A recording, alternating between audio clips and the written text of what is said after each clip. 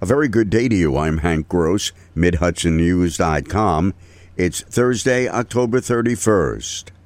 A New Paltz man who was working in a 6,000-gallon underground gasoline tank at a defunct mobile gas station on Route 207 in the village of Goshen Wednesday was rescued from the tank after he went unconscious.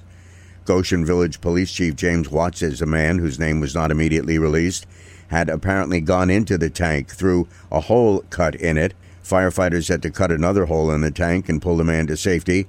He was rushed to Orange Regional Medical Center, where Watts says he's listed in stable condition. Authorities suspect he was overcome by gasoline fumes in the old tank. The DEC and OSHA have been notified. Dutchess County Executive Marcus Molinaro presented his 2020 budget to the county legislature yesterday. The $512.9 million spending plan provides the largest property tax levy cut in 20 years, says Molinaro. The county executive teamed up recently with State Assemblywoman Dee Dee Barrett to introduce plans for a mobile crisis vehicle in the Route 22 corridor, and he said he's working on plans in Poughkeepsie as well.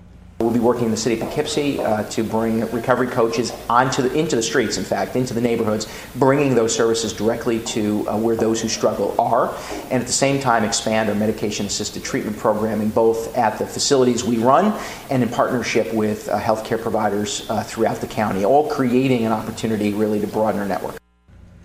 The legislature's Budget and Finance Committee will now begin reviewing Molinaro's budget. The eastern Orange County water quality situation is far from being resolved, and members of the Republican State Assembly Minority Task Force on Water Quality conducted a forum on the issue last night.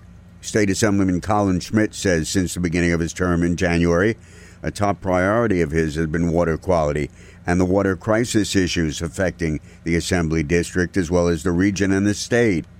At the end of the day, if we do not feel safe turning on our water and drinking the water that comes out of it, or if we are under the threat that one day we turn that faucet on and water doesn't come out, it is unacceptable. This is not a partisan issue. This is a New York issue. At the end of the day, we should have all systems in place to ensure that we have clean, sustainable water for this generation and all generations to come. Orange County Planning Commissioner David Church is also executive director of the Orange County Water Authority, brought up the issue about how local organizations seeking to improve the quality of water in New York State do not get the financial support they need. Ulster County Executive Patrick Ryan has announced plans to create a memorial pavilion at the Ulster County Veterans Cemetery at the New Paltz Rural Cemetery. The project will include additional land for the burial of veterans and their spouses with enough space for the next 100 years. The pavilion will be constructed with materials inspired by the Shawangum Ridge. I'm Hank Gross, MidHudsonNews.com.